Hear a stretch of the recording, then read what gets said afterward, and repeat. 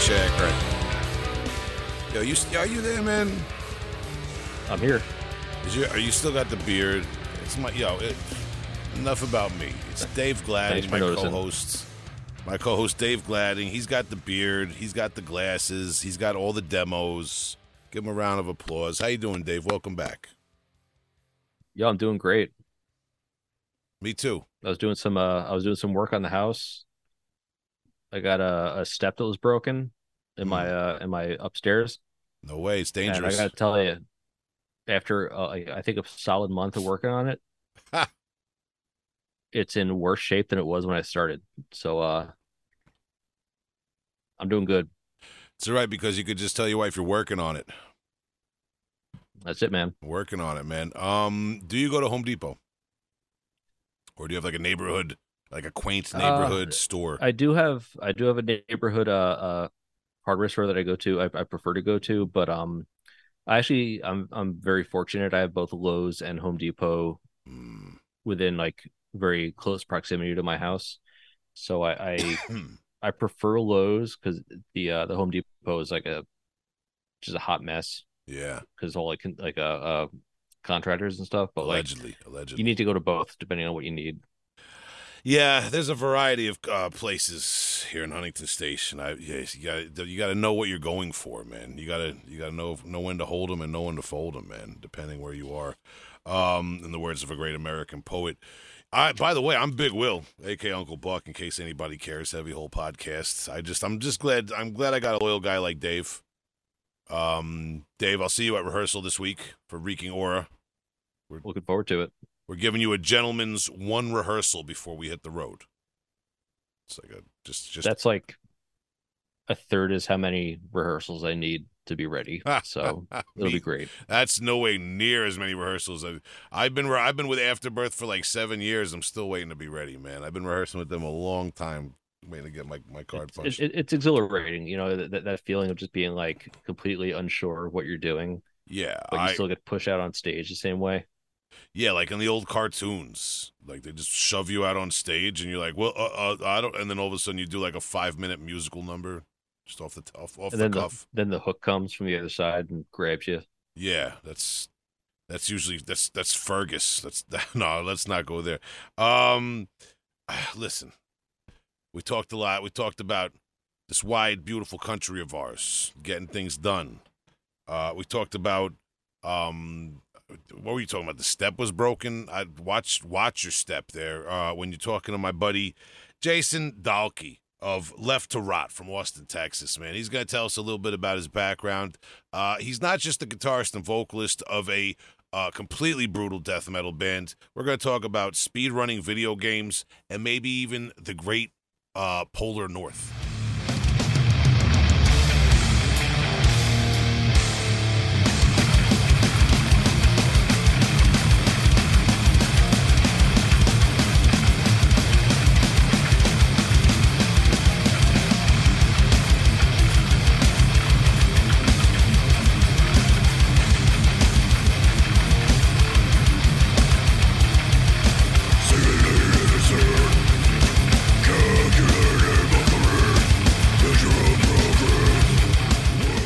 Big Will from Heavy Hole Podcast, and I'm here with Jason Dahlke, guitarist and vocalist of Left to Rot, based out of Austin, Texas. Did I get all that right, sir?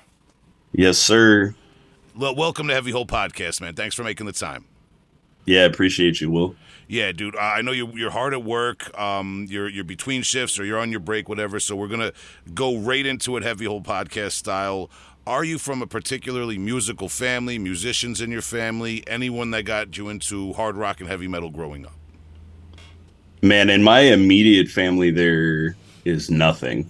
Like, I'm the only person that plays music. We've always had an interest in music, but like my sister played clarinet in 4th grade. That's about it. But yeah, outside of that, I have nobody that does anything. So it was always kind of weird, me just growing up and getting into stuff and not really having a basis in my family for anything, But when I was like 13, my sister's husband was a metalhead. And so he played guitar and he kind of got me into, just learning how to play power chords, got me on some AC/DC tip. And then from there, it was just Pantera, Slayer, like kind of your typical metalhead stuff, getting me into playing guitar. Sounds like a somewhat typical suburban metalhead beginning going on. You remember the type of guitar? Like, what was the first guitar you really learned how to play on? So the very first guitar I ever picked up, he had a purple metallic Jackson Dinky, and I learned how to play the intro to AC/DC's Hell's Bells. And then my 13th birthday, because like I said, my family's not musical, so my parents were like, we don't really want loud music and guitar happening all the time. So my sister and brother-in-law bought me a 1986 made in Japan Squire Stratocaster and a little Fender practice amp, and that was like the first thing I cut my teeth on. Nice. Okay, I like it, man. Classy, man. That's a tasteful beginnings, man. So, I like obviously we get a good feel there for where the hard rock and the metal come in and that sort of thing. Where do you start taking an interest in things that are maybe a little bit more extreme or more underground than like what's readily accessible? That, I mean, you talked about Pantera and Slayer. That's a good road. Where do things kick it up a notch? Yeah, so my older sister, who happened to be married to him, she's 5 years older than me. So I got a lot of musical influence and taste from her. And it kind of started with, like I said, Pantera, Slayer, a lot of Danzig, a lot of White Zombie, like kind of that 90s like groove type of stuff was where she sat in. And then when like dudes kind of started coming around the house when she was later in high school, they started bringing like some more underground stuff. So started seeing the Cannibal Corpses coming in. And at first I really was not a fan, to be honest. It was just like, I mean, I'm like 11 years old. So I'm like, damn, this is heavy. It's way too much for me. And then probably 2 years later, I started to hear like Carcass. And it was like, okay, I'm starting to vibe on this and really understand what the hell is going on. And it was just like a downward spiral from there. Once you hit high school and start like smoking weed with your buddies and just riffing and hanging out, it was just like whatever we can get a hold of, man, let's do it. Yeah, I know the tale, man. It's funny. All right, so you always from Texas in general, always from that area of Texas you're in now, or No, actually, so I grew up in Alaska, and oh, okay. like I'm sorry. I laughed because you left that out. I'm gonna have a few questions. yeah, man, I I was born and raised in Alaska. I've been in Texas for like 10 years. Okay. But yeah, so I grew up in North Pole, Alaska, actually. All right, literally, no joke, from the North Pole. Yeah, like Santa Claus house down the road from where I grew up, like no joke. Well, this is interesting because I've this is like inadvertently territory that I've wanted to cover. With the podcast, it's kind of a mixture of like my friends, my local people, and then I try to get far-reaching every once in a while. So maybe just, obviously you're not the Alaskan ambassador, but give me a little taste of like what it was like. I mean, what it really, people have this idea that it's very remote, that you don't have access to much. What was it like where you grew up in contrast to popular perception? I mean, that's not too far off from how it is. It's very DIY there. So, excuse me. If you want to do anything and you want to make stuff happen, like there's nobody there to really do it for you. So when you start building up a scene, when you want to play shows, when you're a kid, like you just do it because there is no basis for, down here, you grow up in Austin, you grow up in Dallas, is like you have this history of bands that are just doing the thing. You kind of can follow in the track that's been laid before you.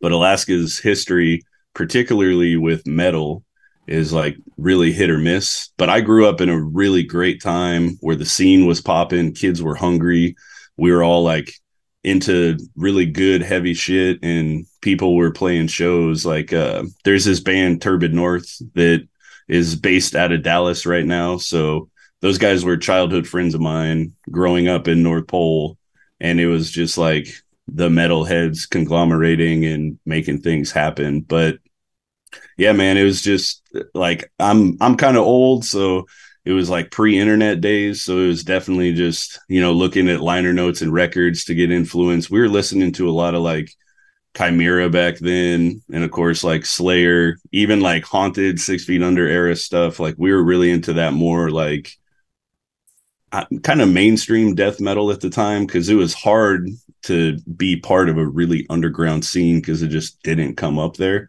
So the concerts we're getting is like Godsmack, during their like heyday would come up. Like that'd be the one show that we got in town for the whole year. Or like Megadeth came up one summer, Ozzy came up one summer, and that's literally like the only non-local show in the area. And there'd be these tales of like, oh, Slayer played in Anchorage in 1996. You should have been there, and it's like these are the shows that we get because it's just financially completely irresponsible for a band to tour Alaska. Like there's no good way to route that in. So you're really kind of stuck to your own devices and just being inspired and influenced by the people around you. Wow. So you actually attended shows while you were still living in Alaska. There were DIY style shows that took place around the area you grew up in. Man, so this is actually crazy. I don't know. There's some like a big Pacific Northwest and Alaska connection. Yes. So like the band Death Cave, there's this dude Michael Freiberger who's from Fairbanks as well, and he's got a record label up there. And like he would put on kind of like guerrilla style shows in like the Safeway parking lot. And we actually connected recently just through like a mutual friend, because we were in the scene at the same time, but somehow didn't know each other.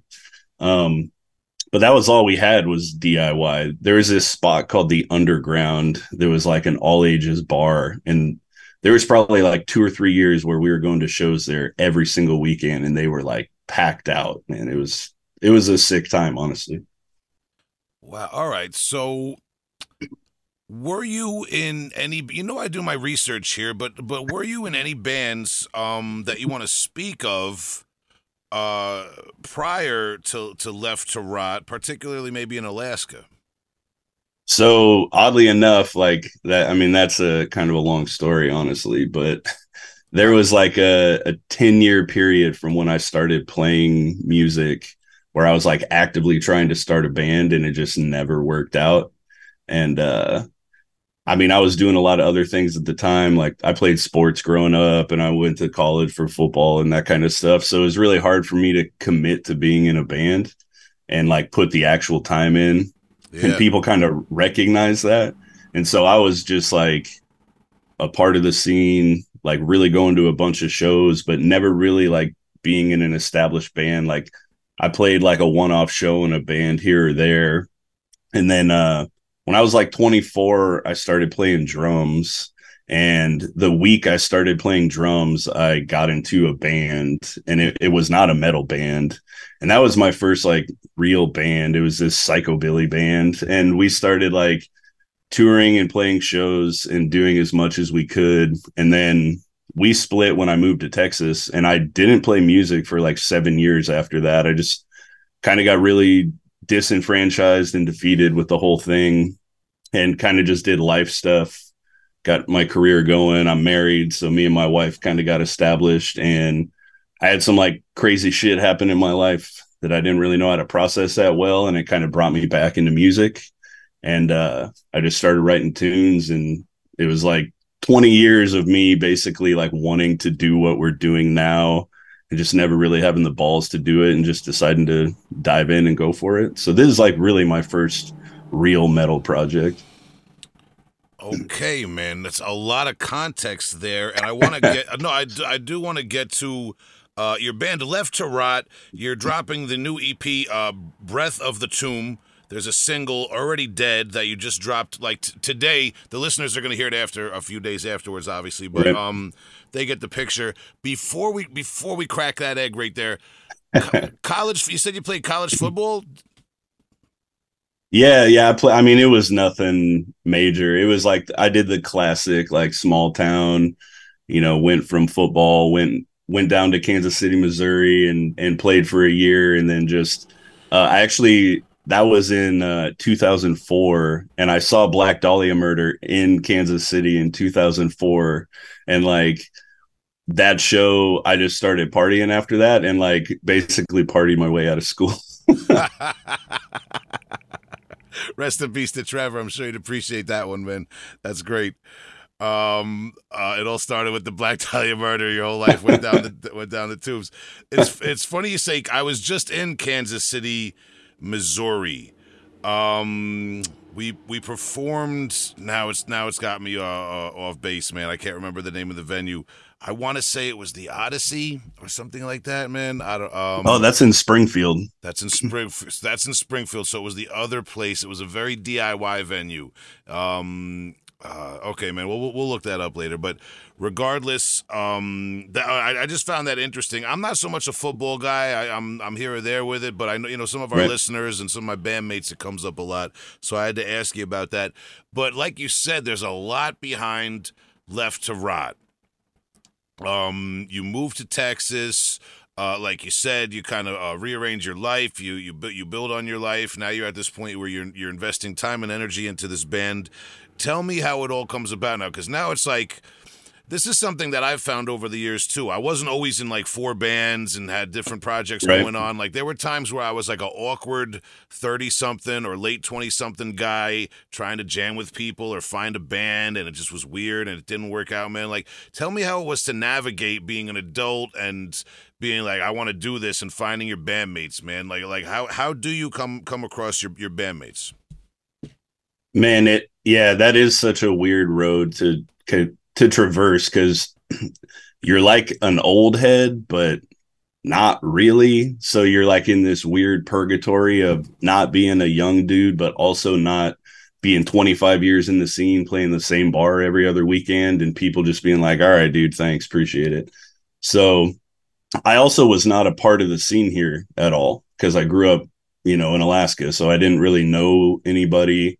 I didn't have roots. And Texas, as you know, is this very deep, super enriched death metal scene that, everybody knows everybody. And so trying to figure out how to just weasel in there in any way was intimidating, is a little difficult, but I just kind of, this is super heavy, man. I won't go too much into it, but I lost a couple people like really close to me from drug overdoses and shit. And I like had a really hard time processing it.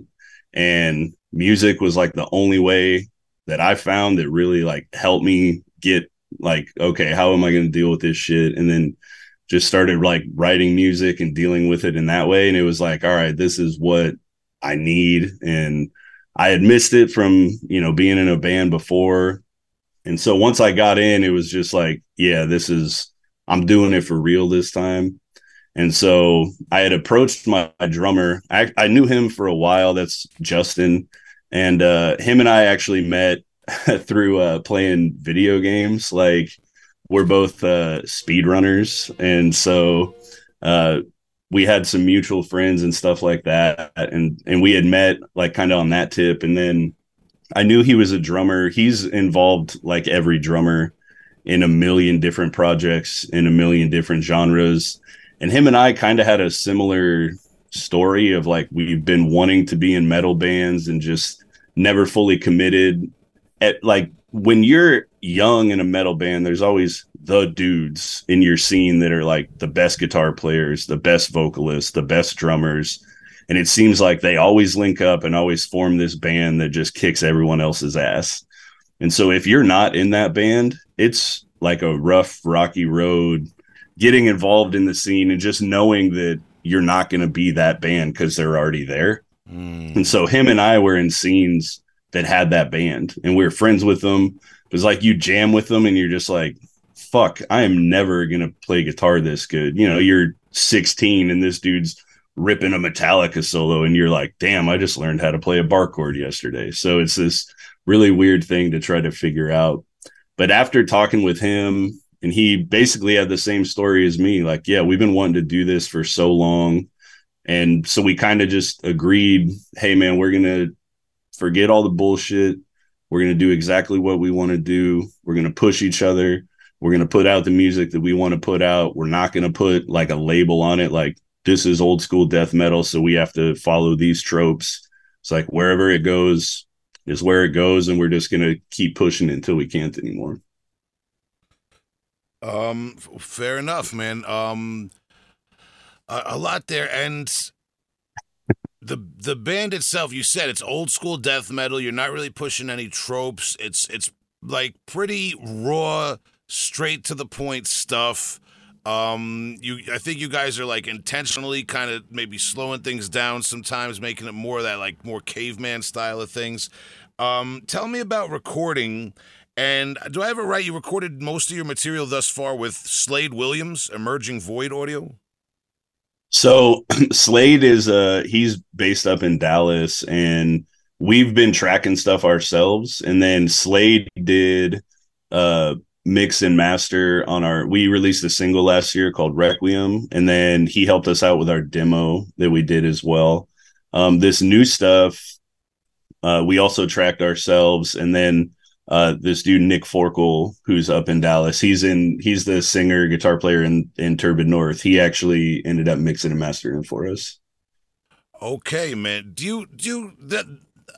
You just got an interesting question, man. Because you said the band is. I'm sorry. Is it Turbid North? Yeah. So they've been around for a long time. They had like a 5 or 6 year break. They were like straight death metal. They had a full length album called Orogeny in 2011. Then they had some lineup changes, and they're more like of a grindy death doom style thing. Now they released an album earlier this year. They're pretty sick. But fair enough, man. And I encourage the listeners to check that out. And you say the singer relocated to Texas as well? Yeah, so they moved down in like 2007 as a band, and he just has been down here ever since. Is that some sort of like common pipeline trajectory type of thing for people to relocate to Texas from Alaska? Dude, not at all. That's such Okay. a weird happenstance that like this dude I grew up with is also a metal guy still going, because we're 37 years old, so it's like Yeah. for people to still be actively participating in a scene and like making music, so many people fall out, and like real life gets in the way. So to have him, and he's like a really talented, skilled producer too. So to have him kind of just like a text message away to help us out is super rad.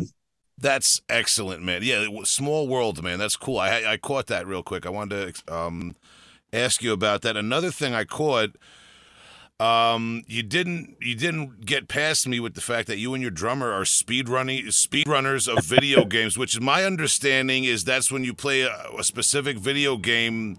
I would imagine one of those like side scrollers would be like the good example, like as fast as possible, running through the whole level without falling through any of the pitfalls or anything of these games. All right, talk about that. How do you get into that from just being a normal gamer? Man, so my pipeline to that was honestly when I quit my band in Alaska, and like was kind of in a time where I'm trying to figure out like better hobbies, doing other stuff. And I just kind of stumbled into that because I collect like old video games, and just found some YouTube videos and was like, damn, this is pretty cool, and would play like Contra on NES and shit like that. And it was just like, it'd be cool to play this game really fast. And so I actually met Justin online when I still lived in Alaska, and I didn't know that he lived where I was moving, and we just happened to meet up and kind of connected that way. Him and I have some co-op world records still like right now, so we do some of that stuff. I'm actually going to Sweden in like 2 weeks to do some speed run shit. Like my buddy runs a charity event over there, so we're going over there to like showcase some stuff. No way. Okay, so this is very interesting to me because it's like almost like you're touring with your speed like as a speedrunner video gaming enthusiast. Right. I don't know what the right terminology is, but what are some games now? Do you have like there's like a specialized like game system console or specialized like games? Tell me how it breaks down, because you can't learn how to speed run every game. No, man, and that's the thing is like any and every game you could ever think of, no matter how dumb it is, somebody's done a speed run most likely. So um, I would say like Justin, dude, he's had the Felix the Cat world record on and off from NES since like 2006. Like that's like his shit, you know? And for me, I mean, I've been around it for like 10 years. I'm not like active that much anymore just because of the band stuff, but like my games are definitely like Brave Fencer Musashi on PlayStation 1. That was like the game I was kind of having world records in and shit like that. So yeah, man. Wow. So have you traveled often for this to like different tournaments and conventions? Yeah, I mean, I know there's a couple different like big meetups, and like I hosted one at my house for like 5 or 6 years. That like that's how I met my friend from Sweden, because he flew to my house to like play a game.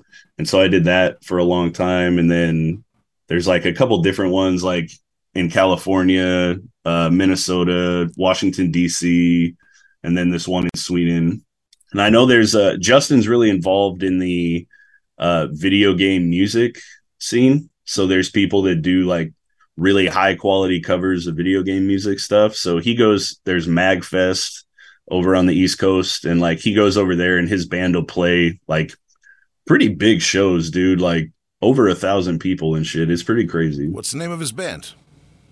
Right now he's in a band called Super High Tops, and yeah, they do like Toe Jam and Earl medleys and Sonic the Hedgehog and stuff like that. They have shit on YouTube. Okay, man, sick. All right, I wanted to get into that a little bit, man. That's awesome. Yeah, man, for sure. That's definitely something a little different that we don't talk about every day. Shout out to my cousin Rob, man. He's a big supporter of all my metal stuff and the podcast and everything. He's way more of a video game than I am, video game guy than I am, man. I still though I have like a allegedly have some little bootleg sim box thing that has like 1 million bootleg Nintendo and Sega games on it, and I'll rip out like the Mario 3 and Sonic the Hedgehog, some of the classics sometimes, man. But the idea of speed running a video game gives me anxiety, dude. sounds like trying to learn how to play double bass or something. It sounds hard, man. Dude, you got to put in time and practice, and like it's crazy how invested people get. All right, man. So, now you mentioned traveling, steering back towards the death metal side of things. You guys did manage to get out on the road a little bit this summer. That's kind of where you and I crossed paths for the first time. Was like I was about midway through a tour, and you were. It was actually the first day of your guys' tour. Was the CS Jam, Collapsing Sun Jam out there in St. Paul, Minnesota. You were touring with Wretched Inferno and Bonginator. Yeah, man. We did a couple shows leading up, just like, you know, Texas to Minnesota is a trek. So yeah. We got a couple before we went up there, met up with those dudes, and basically like our plan originally was just to go back to Texas, go up, kind of do a one-off thing, hit some shows on the way back, and we got hooked up with them and they just hopped on with us and we ended up making a tour out of it. It was super sick. Yeah, one thing I'm reviewing the routing here. I don't know if you and I discussed this, but the day after CS Jam, you ended up at X-Ray Arcade in Milwaukee. Right off the top of my head, it escapes me, but I think we went to Iowa the next day, and then we went to the arcade. I know routing can be so difficult with different tours trying to hook up, but yeah, it would have been sick if we could have done the arcade together. Oh man, yeah. It seemed like the tour y'all were on with us, like, because we played Iowa the day before CS Jam. Yeah. And you played Milwaukee. So we kind of like just went, like, you played here, then we played the day after, you know? So we just kind of, and everywhere we went, people were like, oh, I just went to this Exsanguinated Mutilated show the other night. It was super cool. Like, people were talking about it. So y'all left an impression for sure. Awesome, man. Yeah, I'm not fishing for that, man. But I was, even before you mentioned the speed running and the video game talk, I was going to ask you about your experience at X-Ray Arcade, because for the listeners who don't know, in Milwaukee, Wisconsin, the X-Ray Arcade is a venue and a bar. They have food, and they have the wall lined when you walk in with old-fashioned arcade games. I would say from my generation, I'm 41. And give or take a few years with some of the games. I was playing the Terminator 2 game the shooter, that thing, that talking about a game giving you anxiety. But I wanted to know about your experience there, man. It was super cool, man. That place was like everything you want in an underground death metal venue, to be honest. Like the crowd was super hungry. First, they were just getting it immediately. The vibe was super cool. So, like you said, all the arcade games were there, and we were definitely sampling everything we could when we had time. Simpsons Bowling was like a big hit with everybody we were on. We were getting after that for sure. I actually didn't do that much in the venue. I met up with a buddy there. Like I'm into collecting vintage band shirts, and there's a dude that I've traded with for years in Milwaukee, and that was the first time I met up with him. So we were kind of bullshitting, and I brought him a shirt, and we were kind of meeting up. So shout out Ben. Okay, man. Yeah, the I never did Simpsons Bowling. I have a surprising amount of time invested in Krusty's Funhouse for the original NES. Okay. I don't know if you remember that, man. It's a good game. Yep. But the vintage shirt thing, man. What do you got? Like what's like your most like crazy vintage shirt that you've collected? Man. So like right now I'm getting a bunch of Grave shirts. Like Grave is my favorite Swedish death metal band, so I have like a bunch. Like I was thinking about on our next tour like only wearing Grave shirts because I definitely could rock them for like a couple weeks. But probably the gnarliest one I have is like a Gorguts Considered Dead that is the nicest vintage shirt I own, but it also happens to be like a super rare one. And yeah. I busted that one out when Carcass played in Austin, and I might have stage dove in it. I almost regretted that at the end of the night, but yeah, that one definitely is a killer, man. This day and age with the merch collecting is funny, man. I used to, our shout to our Justin from our production team, man, still working behind the scenes. He used to be on the mic a lot in the early days of the podcast, and I would bust his balls because he was collecting like the blue great merchandising, like Death Jam shorts from the '80s and shit, man. You know, dude, I just got jokes. I'm not hating on anybody, man. It's a fun culture, the collector thing, and I can't hate because I can't justify my vinyl and cassette collection and all that sort of thing if I'm going to hate on somebody for collecting T-shirts and that sort of thing. It's all kind of nostalgia, collector style. Now, you mentioned shows. Do you guys have anything coming up that you want to plug in terms of playing live? Yeah, for sure. We got a run coming up in August, the 24th through the 27th. We're doing New Orleans, Little Rock, Springfield, and Dallas with the homies in Flesh Rot and Congealed Putrescence from New Orleans. So that's going to be a crazy run that we're doing with those guys. We're got some other stuff we haven't announced yet, but we'll be playing more in like November, and then at the beginning of the year we got some stuff coming up too. Okay, fair enough, man. And we'll get back to that. You can plug anything else. Are there any other projects, anything else you're working on that you might want to talk about at this point? Man, not really. Like it's pretty much at this point we're just going full steam with Left to Rot and trying to see where we can go, what we can do. Just keep hanging out with the homies and putting out new stuff as much as we can, you know. Fair enough, man. And if the listeners want to bang their head against a cave, the inside of a cave wall, they can check out Breath of the Tomb EP, which should be out. It might be out by the time they listen to this, if not around then. It's going to be August 1st, right? Yeah, that's right. It'll be out on digital. We'll have some physical releases.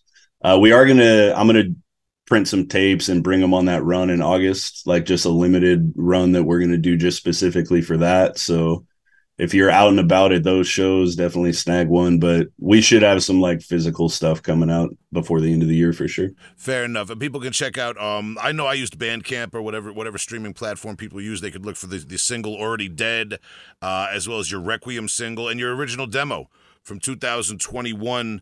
That being said, we're going to ask you now the typical heavy hole winding down question. Can you recommend one older release and one newer release from any band you like, any genre you like? Just something to recommend for me and the listeners.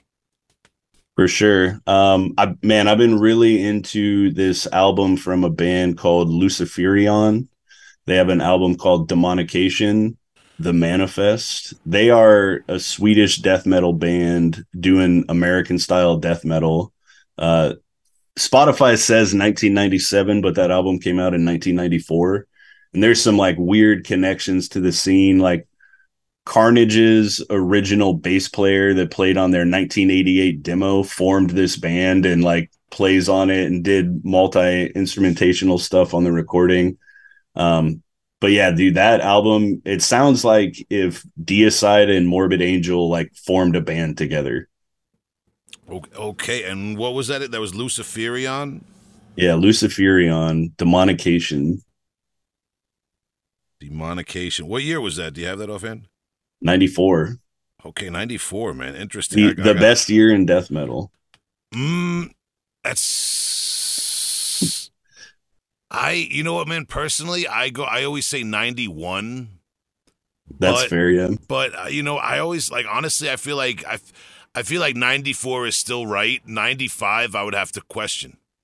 So it's like it's kind of like I feel it's actually like somewhere between like 89 and 94 is probably like the best era. You know what I mean? But yeah, if somebody was like, "Yo, 1995 was it for death metal," I would have to break it down for them a little bit. Like like what facts are you using? What alternative facts are you using?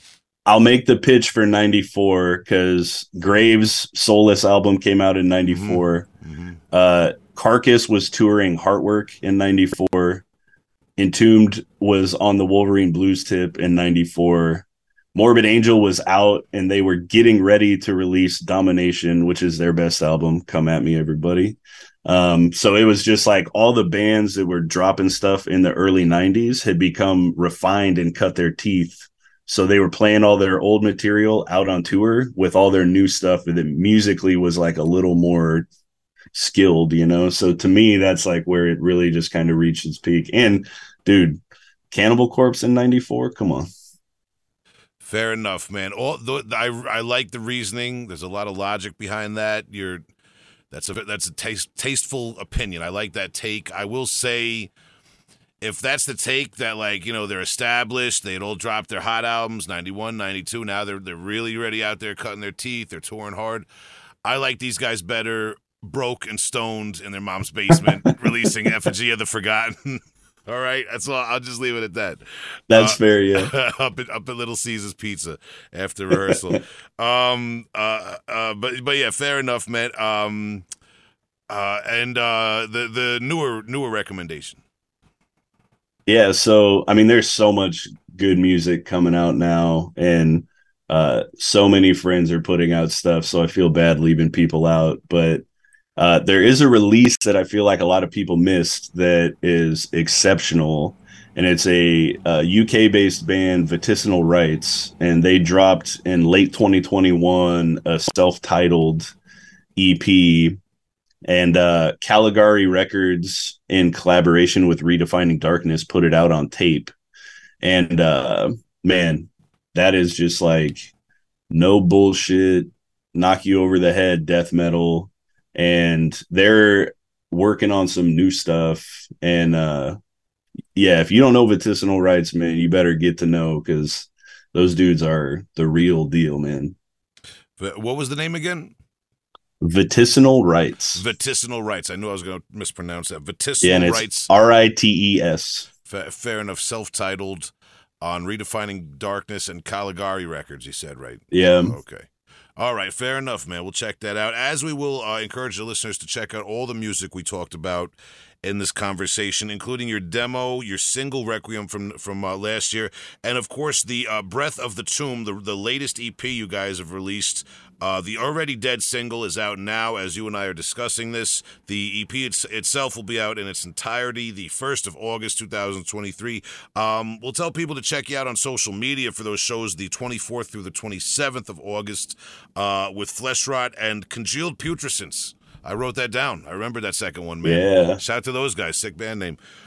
Check them out, too, if you haven't, man. They just dropped a 7-inch for a little release they did, and that band is just like nasty, vile, putrid, underground, gurgling death. So it would be right up your alley for sure.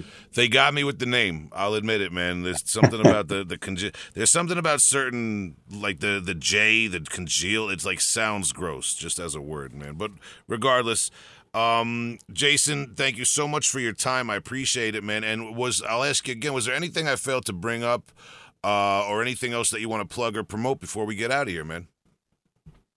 No, man. Thanks for having me on. I've been this is actually you've been my most listened to podcast on Spotify for 3 years in a row. So super stoked to be on. But I'll just say keep an eye out. I do have a festival I'm putting together in Austin next year.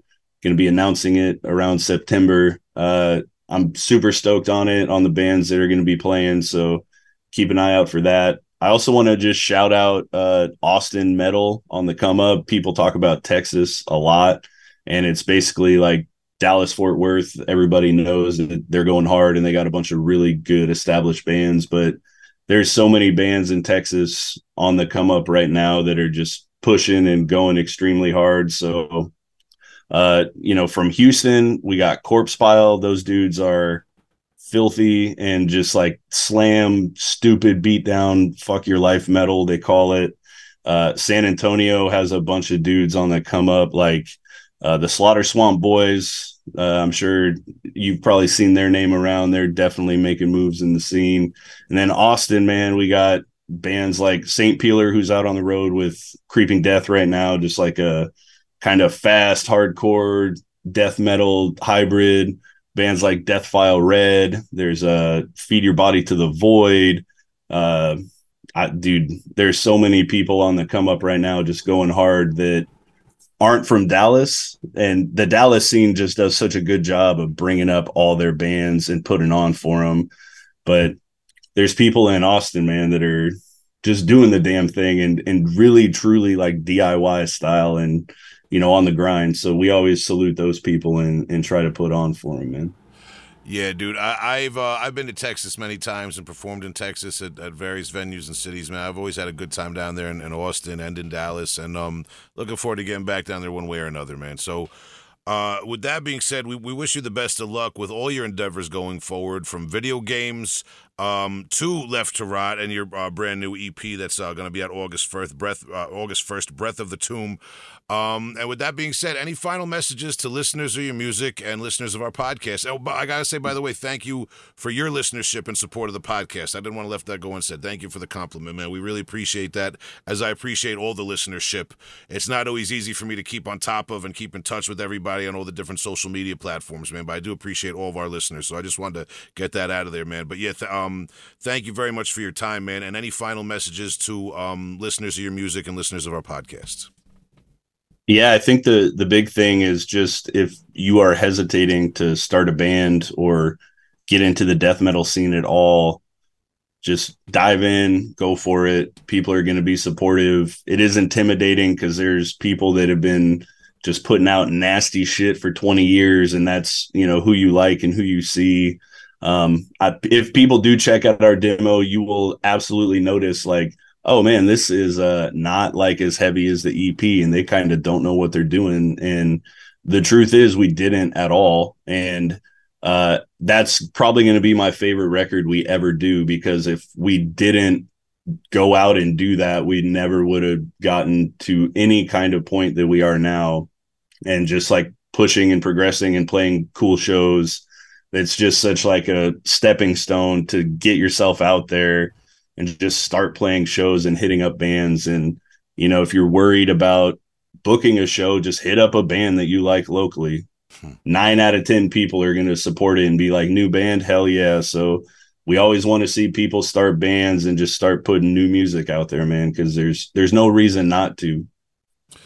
Yeah, man. Yeah, you said a mouthful there. I would just add to that, in terms of hitting up local people and people being supportive, man. Once you get your ball in motion, and you stay in motion, you become a force to be reckoned with in terms of your local scene and beyond, man. And what I mean by that is you got to put in the work and put in your own promotion. And I'm not going to beat my old dead horse about DIY and doing it yourself and all that sort of thing. But I think that's what we're getting at here is, like he said, don't be afraid to jump in. You know. Absolutely, man. Yeah, dude. So Jason, thank you very much for your time, man. We're gonna be on the lookout for you, not just in the gaming scene now, but also with left to rot, man. Cheers, brother. Yeah, appreciate you, Will.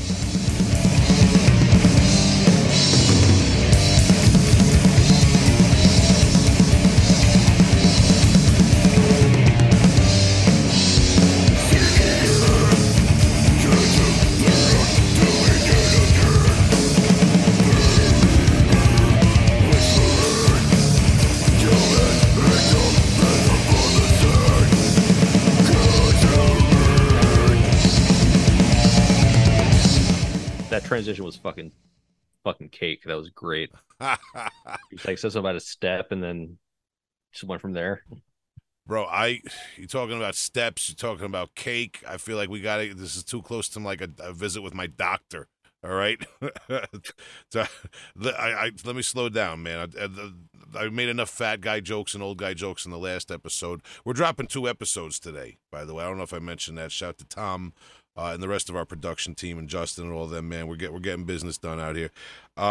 Big shout to Jason Dahlke from Left to Right, man. We appreciate him. Now, Dave, in absentia of an album recommendation, you have something that I wanted to exploit for content. I thought the listeners might get a little kick out of this. You have a database of VHS videos from a storied time in death metal history when this was the only way to record and share these type of things. Is that my accurate so far? Yeah, more or less. I started filming shows, death metal shows back in the late 90s, early 2000s, and I filmed bands, and then I also did like the VHS version of tape trading. So I have a pretty extensive collection of live concerts, bootleg videos of various bands of extreme, death metal, grindcore, black metal, fucking whatever. And yeah, that's it. That is sick. Because people, with all this talk of OSDM and people resurrecting these old bands coming back, reissues, it's all back. I love it too. We just did a whole thing about Disharmonic Orchestra last time. I buy the reissues too. I love it too. Here's the thing. Some of this is like an aspect. I feel like the zine culture is something that isn't really appreciated or maybe like credited as much nowadays. Because it doesn't come back, you know what I mean? Social media is kind of maybe taking that place for a lot of people. And this idea that people, because I know what you're talking about. I remember there would be guys with like 20 to 30 page photocopied lists that went on and on and on, and everything like from like Iron Maiden and Slayer and the big bands to like bands that guys like you and me would be interested in, like In Satanity or Dead End or whatever the fuck from back in the day. I have a few of these. I'd have to go through my collection and see what remains. There were some that were lost to time and maybe to friends along the way, but your list is bananas. Is this all in storage? Like, how much physical space does this collection take up? It doesn't. It honestly doesn't take up a ton of space. I have like a couple of sort of like, those like plastic totes, storage bins that I have everything in. It's not like it's not so much like each physical VHS tape has like anywhere from like 3 to 6 or 8 shows on it.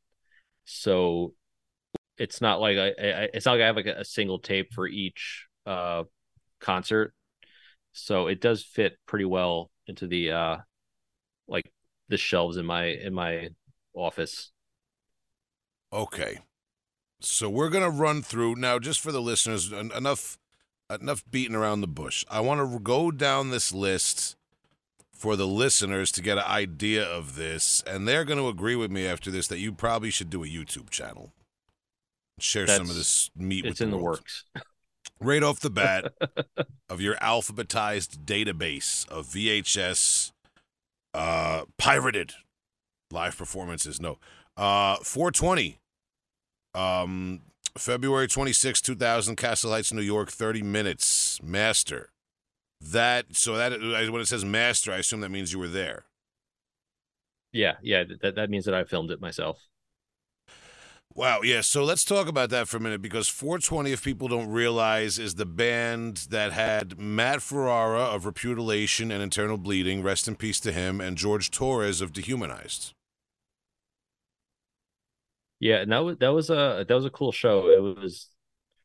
They were opening for Lividity, which it was like their only time playing New York, if memory serves.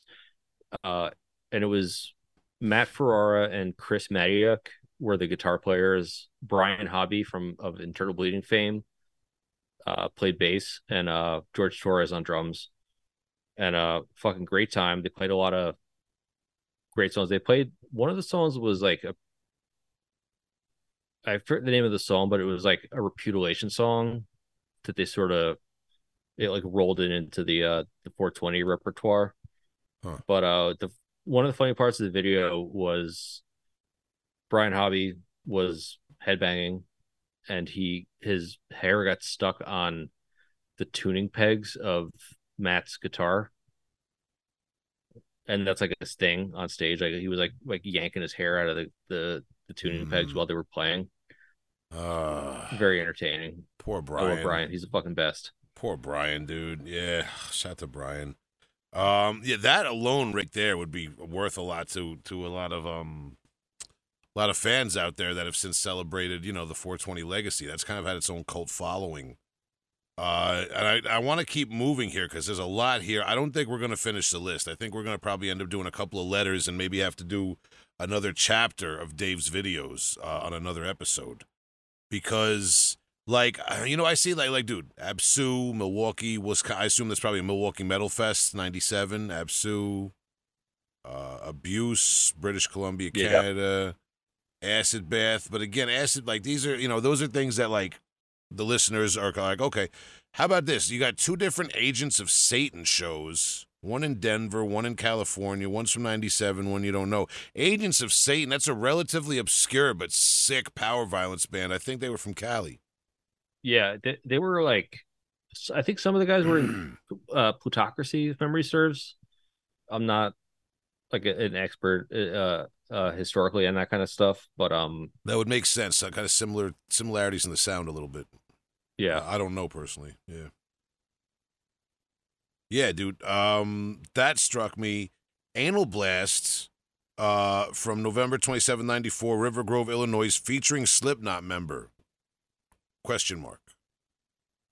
Yeah, that was a stab in the dark for me. I knew that Anal Blast had like a member or two from Slipknot. I just kind of was like time frame wise, I was like, it seems like it makes sense. Yeah. I just kind of was making notes, like, if anybody, and this was like for my trading list that I would like send to people, so like just to sort of like spark a little more interest in various stuff like that. Like I kind of was like, all right, maybe it's the guy from like one of the guys from Slipknot. I have no, I'm not sure exactly, but it was a guess. Now, these are all like 25 minutes, 30 minutes, 18 minutes. When you were making a tape for somebody, what do they got, like 4-hour VHS tapes or something back in the day? Well, yeah, so VHS, there was different speeds. So you could do it at 2 hours was like the fastest speed, and that was like the best quality. But then you could either set your VCR to record it at 4 hours or 6 hours, and like the quality, the video quality would go down like a little bit, but like it's not like not super noticeable.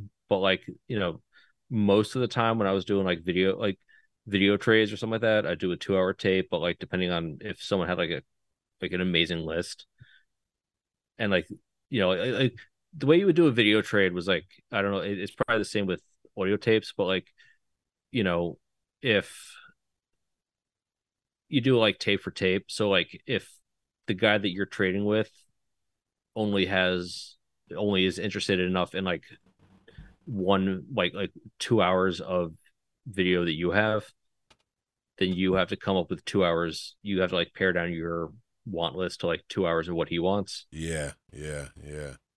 So Bartering. like, sometimes somebody wants, a ton of your stuff and you have a little more like leniency, but so it kind of depended that way. Like, you could trade, like one VHS that's 4 hours long, two VHS that are 2 hours long each to total 4 hours, et cetera, et cetera. So like it's kind of like a math game depending on kind of what if you taught someone you agree on it, kind of like, hey, we'll do a 2 hour VHS trade, like, wherever the speed is, then you sort of have to like then look at the stuff you want and be like, do the math on like the run times. It's complicated, man, back in the day. And you're working off of this black and white photocopied sheet, man. Now I want to keep moving here. You got, is it ass suck or ass sook? I've always heard different pronunciations. I think it's Asuk. That's the last one I heard. Now this is interesting. You got one from 90 and one from 97. It's like both ends of the spectrum with that band, man. Black Army Jacket 97 in Philly. Shout out to Black Army Jacket, man. Check out the reissue they just put out on State of Mind Records. What else you got, man? Bloodlet in Rockville Center. Oh, you taped that. So you saw Bloodlet in Rockville Center in 2002? Yeah, actually, I didn't go to that show. I handed the camera off to my brother because I forget who else played. It was Bloodlet and I think Uphill Battle, like the Real S band Yeah, I remember from seeing them. whatever They were good. they Yeah. they played, and Trevor just he like volunteered. He's like, I know you want me to film these bands. I was like, yeah, sure. So he like brought my camera and like filmed the bands, Awesome. and yeah, it was he really enjoyed the show. It was a good show. Yeah, dude, uphill battle. All right, so and we got Brodekin in 2000 and then again in 2001 at Castle Heights. I love that you got all the Castle Heights stuff going on. And I'm looking here now. You got a whole bunch of Burnt by the Sun masters at CBGB's. I guess Burnt by the Sun just played CBGB's a lot, huh?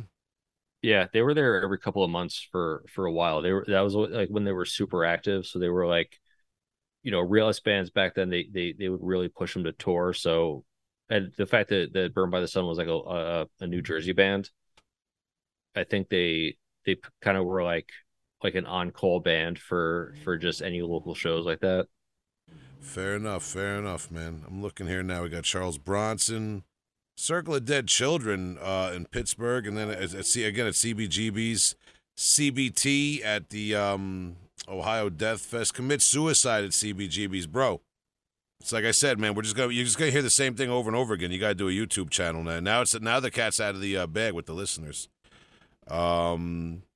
Yeah, add them to the list. Jeez, everyone's asking me to has been asking me to digitize this shit for like a decade, and it's just like as much as I want to do it, it's like it's hard to do, and I have like a lot of other shit on my plate, so it's on the list. Obviously. I love this. You got Demolich 10:05:91, Kuopio, Finland, 29 minutes. Is that the one where they're playing in like some ridiculously big stage? It looks like a theater stage outdoors, and you can't really hear anything. Yeah, yeah. I Yeah. remember like I heard the band, and I was kind of like, this shit is sick, and then I saw like someone had a video, and I was like, oh, I gotta have that, and I got it, and I was like, man, these guys suck live. The video from I had it. I don't know if I still actually have the one with that because it might have been some of the same. It might have been the same person you were dealing with at some point. But I got a few of those videos where you would like line up the math on what video what we want from each band. But I got that Demolich video. Yeah, I was very disappointed because it was like from very far away. The audio was shot. It was, it wasn't the best thing. I'd like to go back and revisit it and Yeah, give it a second. there was set no of like ears. mystique or anything. It wasn't like a cool in like a cool club with like good lighting or anything like that. Yeah, it really was like not great. It looked like a bunch of kids just like playing in their town or something. Man. Yeah, but shout out to Demolish, man. They've obviously done big things since, man. We appreciate them, man. Dave, with that being said, dude, there's a long list here. Like I want to, maybe we'll do like one or two more, man, before we cut it out for the listeners. But I want to bring this back as a segment because we go down memory lane, and you do have a few of the same as me, I think, besides that Demolish one, because this is bringing back memories of those lists. I see you got a few Dillinger Escape Plan. Do you actually have you have a few, well, you have a Disassociate from back in the day. They're back now. Discordance Axis, man, this is nuts. And the disfigured stuff you got to bring out. This is what I mean, dude. If I keep talking, man, the listeners are going to come and hunt you down. You got Entorchment Rehearsal with Vomit Remnants. Please explain that.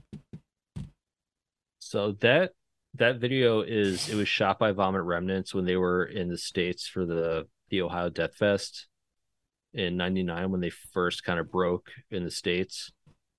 And I forget why, like what the story was, why they kind of linked up with the Entorchment guys, but it's like they like it's an entorchment practice that if memory serves, that Von Remus was just there. They were like shooting it, like they filmed it because they're, Kasuki, like who's a person I traded with. Actually, I traded a lot of videos with him, the drummer from Von Remnants, but I don't think they play on it. Like it's been a while since I've watched that video, but like they were like there and they were like super duper geeking out on like entorchment and just like Long Island death metal shit. Just guys in wife beaters driving around Lynbrook. Pretty much, Oh boy, man. I was there. Shout to Entorchment, shout to Vomit Remnants. Like I said, Dave, you got a lot here. I want to maybe keep going through this next time we have you back. But shout to Jason Dahlke of Left to Rot from Austin, Texas. We encourage people to check out their new EP, Breath of the Tomb, dropping August 1st, 2023. You can check out the Already Dead single. That's out now, as we talked about with Jason. We appreciate him. Dave, I appreciate this video conversation. This is interesting to me. I might have to go to the thrift store and buy 2 VCRs and link them up, and you and me will have our own little bootleg thing going on. Dude, I got 3 of them. You want one? What, VCRs? Yeah. All right, we'll talk. We're going to talk after I hit pause on this. But thank you very much to you, man. And like I said, man, this episode, we should have a doubleheader dropping. If you're still listening and you're listening on point, on time, real time when it drops, you can still catch us, Reeking Aura, that is, with False Gods and Replicant at Quinn's Pins in Middletown, New York, tonight, upstate New York. And at The Nail in Ardmore, Pennsylvania, with Replicant and False Gods. Tomorrow, Ardmore, Pennsylvania. That's going to be July the 15th. You thought I wasn't going to remember it, but I did. So beyond that, man, Dave, you're coming out on the road with me, whether you like it or not. We're going to kidnap you away from your family like that movie Old School and get you in the van, and you're going to be playing bass for Reeking Aura all the way down to Florida and back with Pyrexia and Atoll. I encourage people to check it out on social media. All the shows are being announced now. Please support the bands. Come and check us out if you're down there in the Carolinas, if you're down there in Georgia, if you're down there in Florida, if you're down there in Delaware, and we're doing a bunch of New Jersey stuff too, man. Keep your eyes peeled, man. So, Dave, thanks for your time, brother. I appreciate you joining me today. Hey, man, it's always a pleasure. Yeah, and when it comes to this, this extensive database, this list of videos you have, you got to get them up on YouTube, every single one.